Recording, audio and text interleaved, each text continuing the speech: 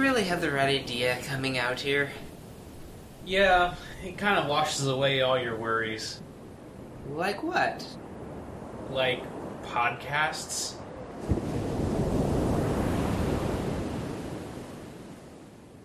Did you see the guy up there selling raspberries? Yeah, like what was his problem? Want some? I got like 4 things worth. That's a lot of raspberries. Yes, it is.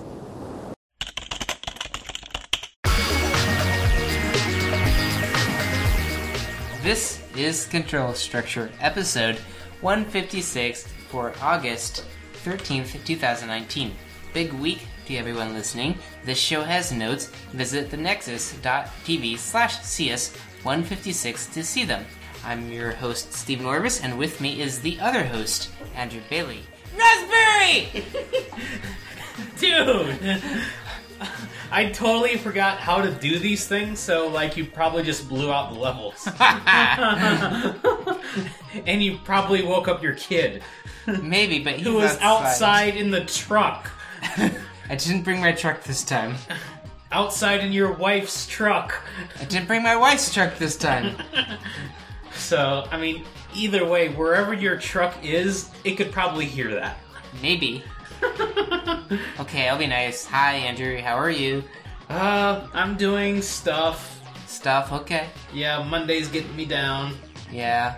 Or, no, this will be on Tuesday. This is a Tuesday. Tuesday's getting me down. Yeah, after summer vacations, you go back to work and you're just like, how many more years till I retire? Oh, right. That's a long time. Better get on my 401k. So, as we mentioned, raspberry. Raspberry? Raspberry? Raspberry! Raspberry! Wait, was that 4 or was that 5? I don't know. I wasn't counting. Anyways, Raspberry 4 was released. It has USB 3, true gigabit Ethernet, and it charges off of a USB-C cable, assuming you buy one that's not a smart one and it's a dumb one. Because apparently the smart ones think is it a Bluetooth device or something? Yeah. So it doesn't actually send it any power. Yeah, like, whoever designed it, like, messed up the resistors or something. So, Oops. like, yeah. Or, like, he, like, cut out a resistor or something. It's really weird. But at least the official power cable works. Yes. And it actually plays YouTube now, full screen. It doesn't, like, get too laggy. We did try putting it on the 4K, or whatever the highest for that video was. And it kind of got laggy, but then, like, the next sitting down, it made it. So I'm like, that's a pretty good improvement. Because the old one, it would, like, you put the YouTube video in full screen, and it would play for maybe a couple minutes, and then eventually the whole thing would just, like, lock up and, like, crash and burn. This one has not locked up and crashed and burned, despite the fact it runs hotter. So, let's see. And, oh yeah, I didn't put this in here. But someone actually desoldered one of the controllers and got access to the PCIe lane that goes to, like, the USB controller thing. Did I send you that article? You mentioned something about it. Like, I didn't remember something. So, I don't know if I read it or not. But, like, even though he was able to access the bus, I don't think he was able to, like, use anything with it. But yeah. But even with the 3.0, like, that makes something pretty fast. You can plug into a portable drive or something and set something up. Yeah. It actually makes it sort of feasible for a NAS. It's like, this one opened up to a lot of stuff. Like, this kind of threshold from I have an IoT device doing something to I have a kind of legitimate computer that can do stuff for me. Yeah, like, at a good price. At least, like a serious network thing device. Yes. Aside from, like, a DNS server. Mm-hmm. So, anyway, moving on from Raspberry, how about let's talk about apples for a bit. Apples? Yes. I have apples in my apple tree.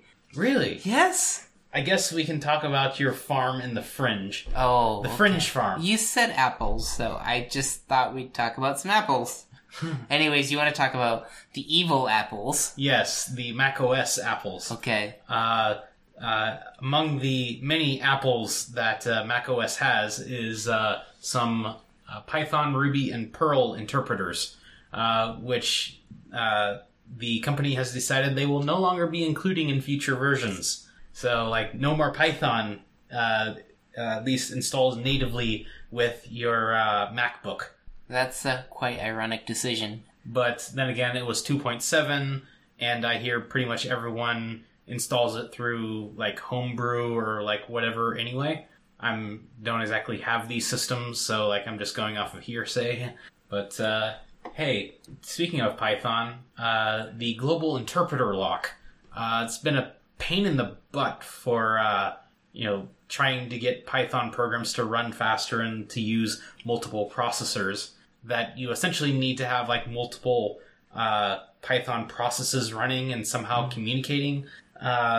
This has been somewhat ameliorated through like the multiprocessing module, which like spawned extra Python processes. But now there has been a proposal for sub-interpreters. It doesn't exactly get rid of the global interpreter lock, but it works around it cleverly by like the global interpreter lock. So like it's specific to the interpreter. So we can have like multiple interpreters running to get around this. Pretty clever, I'd say. Interesting. So, and along with this, locks are generally used to like keep memory, in a consistent state. So like along with this, there's going to be a new pickle module that will allow direct access to memory. So it doesn't have to like copy memory back and forth just to, use in a different, interpreter, whatever. So this might be coming in 3.8 as opposed, like currently Python is on like 3.7. So hopefully just a few months we can figure out if this worked or not. So how about Python and Windows? Oh yes, I wanted to talk about that one the whole time with the Apple one. Apparently now it's going to be is it native or do you have to install it from the store? Oh, it says a link from the store. Yes. First time I read it, I thought it said it was going to be just stuck in. But yes, anyways, Windows has an easy way now to put Python in. So that was why I thought it was ironic, as Mac is taking things out. But to be fair, they're taking out the old one. But anyways, getting Python on Windows in a more easy way, which is nice. You just open up a terminal and type Python, and it opens the Microsoft Store. That's the way things supposed to work. So, I mean, I want to say that they're sort of positioning the store as like a package manager for Windows. You kind of have to. But it hasn't worked out that way yet. But it's a good direction to be taking things. Like in Ubuntu, if I don't have something installed, it's like, hey, this is in such and such a package. If you install it, you could run that command. But either way you run Python and share your interpreters, you might need to slim down your objects. So there's several ways of, like making a bunch of, little objects that contain, like a handful of data, like, for instance, database rows or something. So one of the things you could do is put it in a dictionary, which, this, like in this example, there's, he essentially makes a point class, like a point in 3D space, like a mathematical coordinate in 3D space.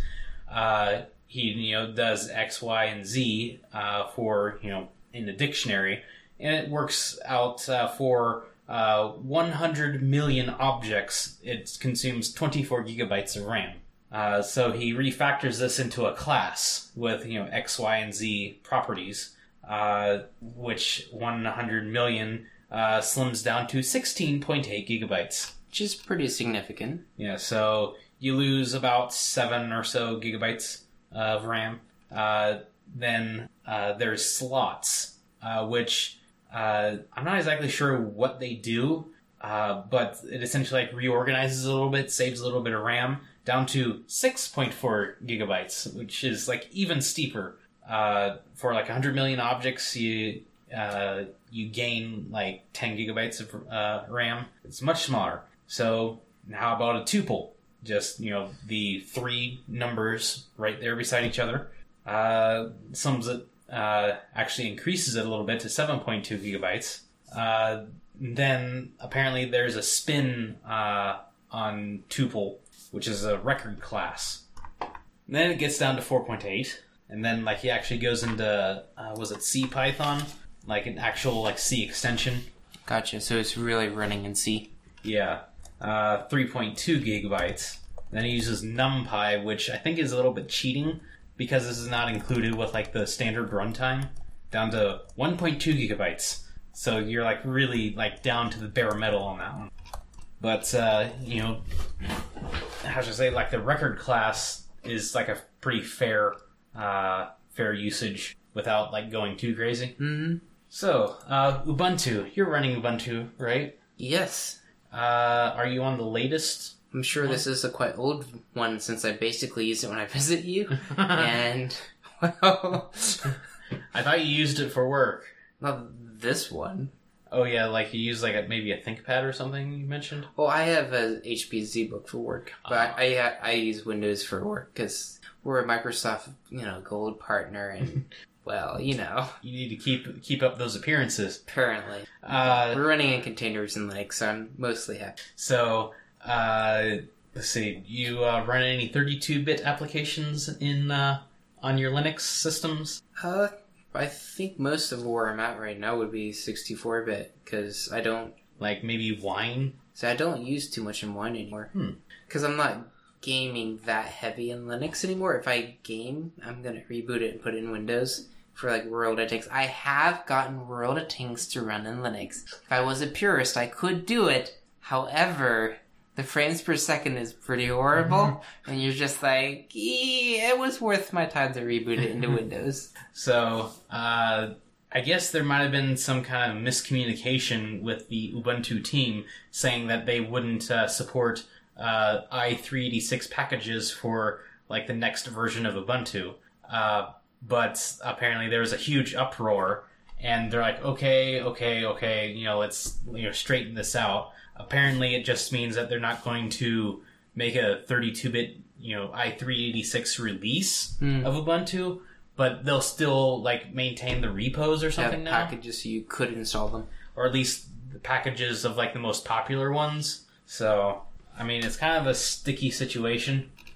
But, like if you, use Steam on Linux, then you should be fine anyway.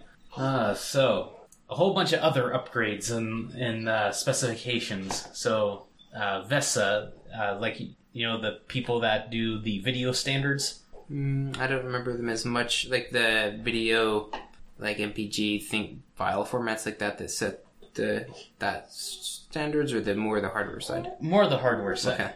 Okay.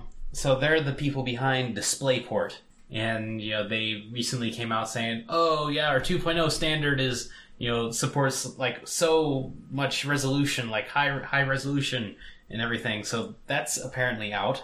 So be looking for that on your new graphics cards and monitors. So MIDI, remember MIDI, right? Yes, I was gonna make a floppy drive MIDI player. I still haven't done that, but someday. So, apparently that's been around for quite a while. Oh, yes. I remember the 3.1 we had a MIDI player in it. Yeah, so that'd be like, 35 or so years now? I have no idea. Well, it reaches back that far anyway. So it has apparently worked well, and they're finally coming out with version 2 of MIDI, which is going to be backwards compatible. Let's see the headlining features of this. So, major update paves the way for more advanced interconnected devices. Auto configuration, extended resolution, increased expressiveness, and tighter timing.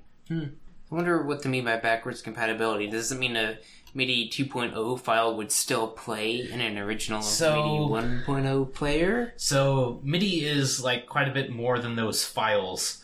That you double click them and like essentially it opens up a synthesizer. Like it can be used like if you have a keyboard connected to your computer. Like the keyboard would be speaking MIDI to the computer to like generate the sounds or whatever. And the computer could be connected to a synthesizer, which could actually like make the sounds instead of like being integrated into like the sound card in the inside or whatever. And it even has MIDI show control. So you can actually like control lights and fog machines and like pyrotechnics with MIDI as well.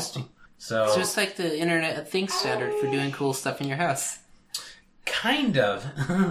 Except this is more for, like, musical things. Sounds adaptable. So, yeah. IoT on MIDI. That's right. It'll play you music in the morning, and like a nice get up sound, and it'll like make the smoke roll out and stuff. And as you get out of bed, you feel cool with the breeze. And like, you know, your neighbors will wonder why like all the lights are flashing around your house. You sequence with the music that's blaring. So, PCIe PCI Express version 5 has also been out, which is kind of odd because only now PCIe 4 devices are coming out. They just released version 5. So I'm not exactly sure how the lag is on hardware implementations, but I mean, you expect this in like 3 or so years. Passwords. You're talking about this during the Fringe a little bit, right? Yes, passwords are now dead. At least Microsoft's starting to finally get on the bandwagon with everyone else, but not IT departments. They still have ways to go. Yes. So yeah, they've finally realized that expiring passwords after a set amount of time is a bad idea, and things like multi-factor authentication is probably the way to go. And the reality is, changing your password all the time just increases your likelihood of forgetting it. So it's like and writing it down because you're forgetting it. Mm-hmm. So speaking about Microsoft, we're talking about a lot of Microsoft things. And this is not going to be the last one. So, the next Xbox, some of the specifications has been announced for this. Like the actual hardware inside. It will have a solid-state drive, so all the console people won't be waiting around to load things off of their Blu-rays anymore. It'll support 8K resolution, although I'm not exactly sure if it will be able to render like games in that resolution, but it'll should be able to play 8K movies. And it can do ray tracing, like hardware ray tracing. Also the same for the next PlayStation, because like they're based on like the same chips. Oh, okay. Like it's just an AMD CPU and GPU in there. Gotcha. Just like the current PS4 and Xbox One, like that's the same way. It has an AMD chip in there. Speaking of, so that means AMD is working on ray tracing. So look for that in the next generation of Radeon cards. But for now, we have the Ryzen 3000 CPUs. So if you remember when we built this... Yes, I remember that. Has the... one of the Ryzen 1000 chips. Okay. I built a PC for Pastor. I put a Ryzen 2000 chip in it. I think maybe a 2400G or something. Now they've iterated and come out with Zen 2, like the design inside. So, the Ryzen 3000 series is the first one of that. And turns out, it's pretty fast. It's just as fast as like an Intel CPU. So let's pull up one of these. And, you can see the little chiplets inside there. There's like 3 of them. I've seen that. Let's pull up a game here. Which, AMD doesn't do quite as well as Intel, but I mean, it's like right up there. Oh yeah, Office tests. So yeah, again, like right on the tail of the fastest Intel. So yeah, good job. Also, second gen EPYC CPUs. So this is like the server grade Ryzen chip, which comes at a weird time for Intel. Like they're not able to iterate as fast anymore. So AMD's, even though they seemed a little bit behind, if they have a faster cycle time, then they could still get ahead. Yeah, AMD, in the past has always been a very, how should I say, they've championed multi-core rather than like actual faster single thread. So, for applications that could use multiple threads, multiple cores, take a look. And also Radeon FX 5700, which does not include ray tracing, which I'm a little disappointed on. But it seems to be, like very, how should I say, it kind of undercuts the NVIDIA chips a little bit. It's like, it doesn't beat the very fastest one, but like for the same price, it seems to be doing pretty well. So 2060, I think it was the 2070 Super 100 XT. So like for like $100 cheaper, it's pretty You guys fast. giving you more. Yeah. Speaking of things that aren't cheap, Oracle. Remember Dying DNS? Yes, I used it once. I was just playing with it, but to make my DNS static. I have a static DNS anyways. Yeah, so essentially if you have a residential grade connection, this will get you a host name or help you get you a host name. But Oracle has decided to move it all into their cloud services whatever thing. So I use this. I might not be migrating, so I might be going elsewhere for my DNS services. Speaking about things that will be going away, but not necessarily going elsewhere, is Microsoft had an ebook store. Did you know that?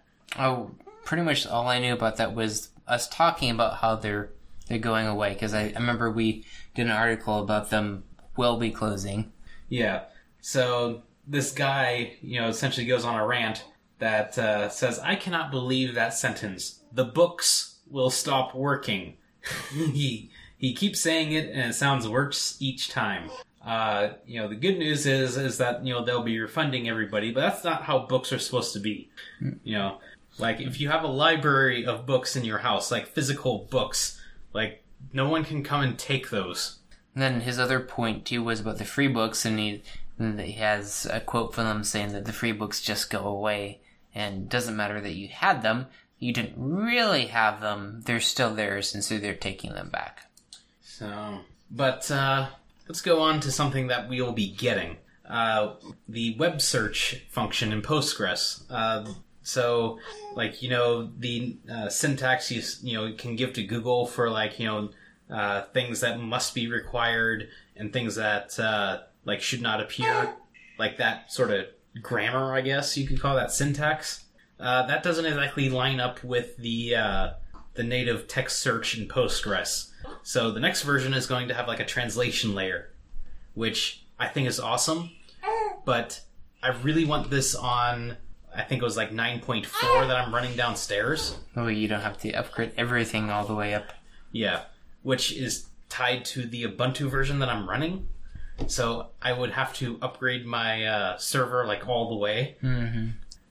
But yeah, this is awesome.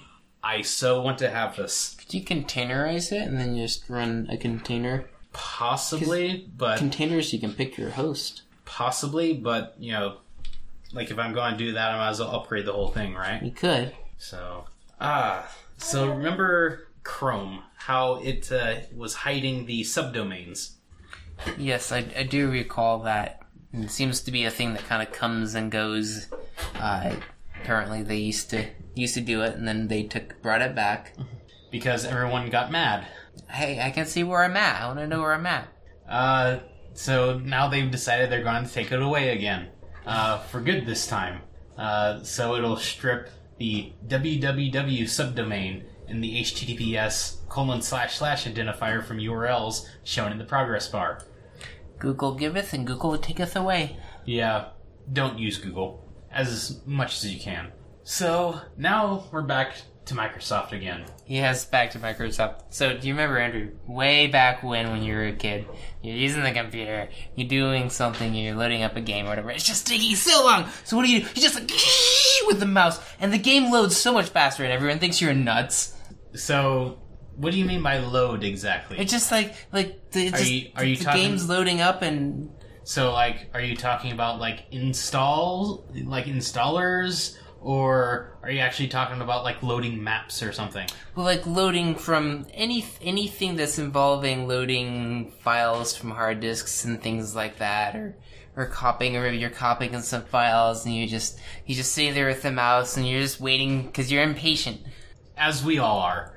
I did notice a mild effect. You totally blew up in the fringe when you saw this. I mean, really, like, this is the thing. We all knew it was the thing, but no one talked about it. It's just one of those secrets that was in the back corner that you didn't really want to admit you were crazy, but we all kind of knew it. But, if you have a long-running process, it's just going to take a long time. Unless you have that extreme example of, something that would have taken 1 hour can shorten down to like 15 minutes with moving the mouse the entire time. Which that's a pretty serious performance increase. It's kind of like moving the mouse gives it more energy so it goes faster. But what really happened was, for reasons that are not entirely clear, this answer on Stack Exchange goes, but probably due to performance problems on low-end machines, Windows 95 tends to bundle up messages about I/O completion, like file transfers, and doesn't immediately wake up the application to service them. However, it does wake the application for user input, presumably to keep it feeling responsive, and when the application is awake, it will handle any pending I/O messages as well. Due to the imperative multitasking, like the operating system says, okay, program, you have like 15 milliseconds to run. Go! Use it well. And then like 15 milliseconds for like other things, or like whatever like the time slice is. It's like, oh, we have some user input. That installer, okay, go! And also you have like some file transfers completed. So, yeah. And like one of the guys here says, I would really like, an explanation on this because I owe an apology to some people. Some people from 20 years ago. So, let's see. I'd like maybe not talk about this a whole lot, but I'd like to appreciate the AV1 image format, which is a image format based on a video codec, which is still kind of, how should I say, I wouldn't say experimental, it's kind of like I think it's been finalized, but it's finally starting to spread around, get more support, I guess. Excuse me. If you thought I was talking a little funny there, my... Holding a sneeze back? Yes, So, I've been kind of impressed with this format. It easily has like image quality of a JPEG, like twice the size. So let me open up one here, workshop here. So this is a 160 kilobyte image. Well, no, it's actually a 100 kilobyte image. It's 1920 by 1200. Yeah, so like just a little bit bigger than 1080p. Let's see, how about another one? So, yeah, this is pretty weird. Like, this is still while the video format is kind of finalized, the image format has not. How should I say this? Like, Microsoft has an experimental, like, AV1 video package, which enables the image format to be openable in Paint. So that kind of makes how should I say, testing this a lot easier. So yeah, I'm kind of astounded by some of the quality I'm getting from these. How about StarCraft here? This is 125K, and yeah, it's pretty sharp. So from a webmaster's perspective, because I think this is probably a web format, is the goal. Yeah. If I'm sizing something down to your normal, like, I don't know, your 600 by something or 400 by something, what size images were you looking at then? Do what? If you're sizing down to, like, say, like a 400 by something or whatever like that, because your size, I'm trying to think, normal size you shoot for like 20 kilobytes or so is what, off the top of my head, I'm thinking. Well, depends. Where are we going with this one then? Yeah, it depends on, I guess that would depend on each site. Mm-hmm. But, like for responsive images, like for phones, like that's a really high density screen. Like a very high resolution screen. So if you have a fancier image format that's more efficient, then like that increased resolution image can download faster. So I think I showed you my 404 page on my blog. I've seen it. I don't remember what it is, but I know you did show it to me. Yeah. So this is like kind of challenging, I guess, because you can see. Oh, this is your forward page. I do remember now. Yeah. So you can kind of see the grass back there is like blurred together. Yep. Because again, this is like a video format. So like in further frames that would be sharpened. Gotcha. But this is like a still image, and like that looks kind of bad. Whereas the gravel I'm standing on it's nice and sharp. Yes. Yeah. So yeah, like you can see like a tower back there. It's like it kind of fades towards the bottom. It's true. That is how videos work, though. So, but yeah, this is probably like the most disappointing image that I can see. Let's see. I think it was like one of the Shadowrun screenshots I have. Turns. No, that's hunk. Yeah, the combat. So you can see like the grading, like on this road here. Yep. Is pretty sharp. So and, like the text is kind of off. Yeah. But I mean, you can barely make it out. I mean, the red on the black is terrible, but the white on the red is not bad. Yeah. So, but yeah, overall, I'm pretty impressed with how it does. So again, I want to use this on my blog, but no browsers support it. Too new. But when they do, I'll be ready for it. There you go. So, we have some things on Reddit. I think, was it Ryan or Ian has a script that posts these on Reddit. So you can leave feedback for us there. Or even on the Nexus.tv, wherever. And don't forget that today is International Backup Awareness Day. So back up all your image formats. So, yeah. I guess that's it. So I guess I'll get back to fixing my house and riding my bikes and cooking on my grill. There you go. So, yeah, if you didn't listen to The Fringe, I want to string a whole bunch of Ethernet cable through my house. So that might be a video episode for this. Oh, there you go. That could be a video episode. Yeah. Then we can save time. We don't have to do the podcast. We can just do the video of us snaking the wires around and drilling holes. And lots of footage of me, like drilling holes and enlarging holes in the beams. And then like it really just made footage when the beam is like falling over, and then just like no. So, and I don't know, maybe footage from the inside of my attic. There you go. You can get one of the snake cams with like you can snake into places. Oh, I don't know about that. So, anything fun with you? I heard you had a whole bunch of babies. I do have a bunch of babies. I had so many babies. I have lots of babies. I have guinea hog babies, goat babies, human baby, all kinds of babies. So, well, sounds like you got your hands full with that. Kind of do. So I guess you kind of need to get back to that. So, have a good one. You too.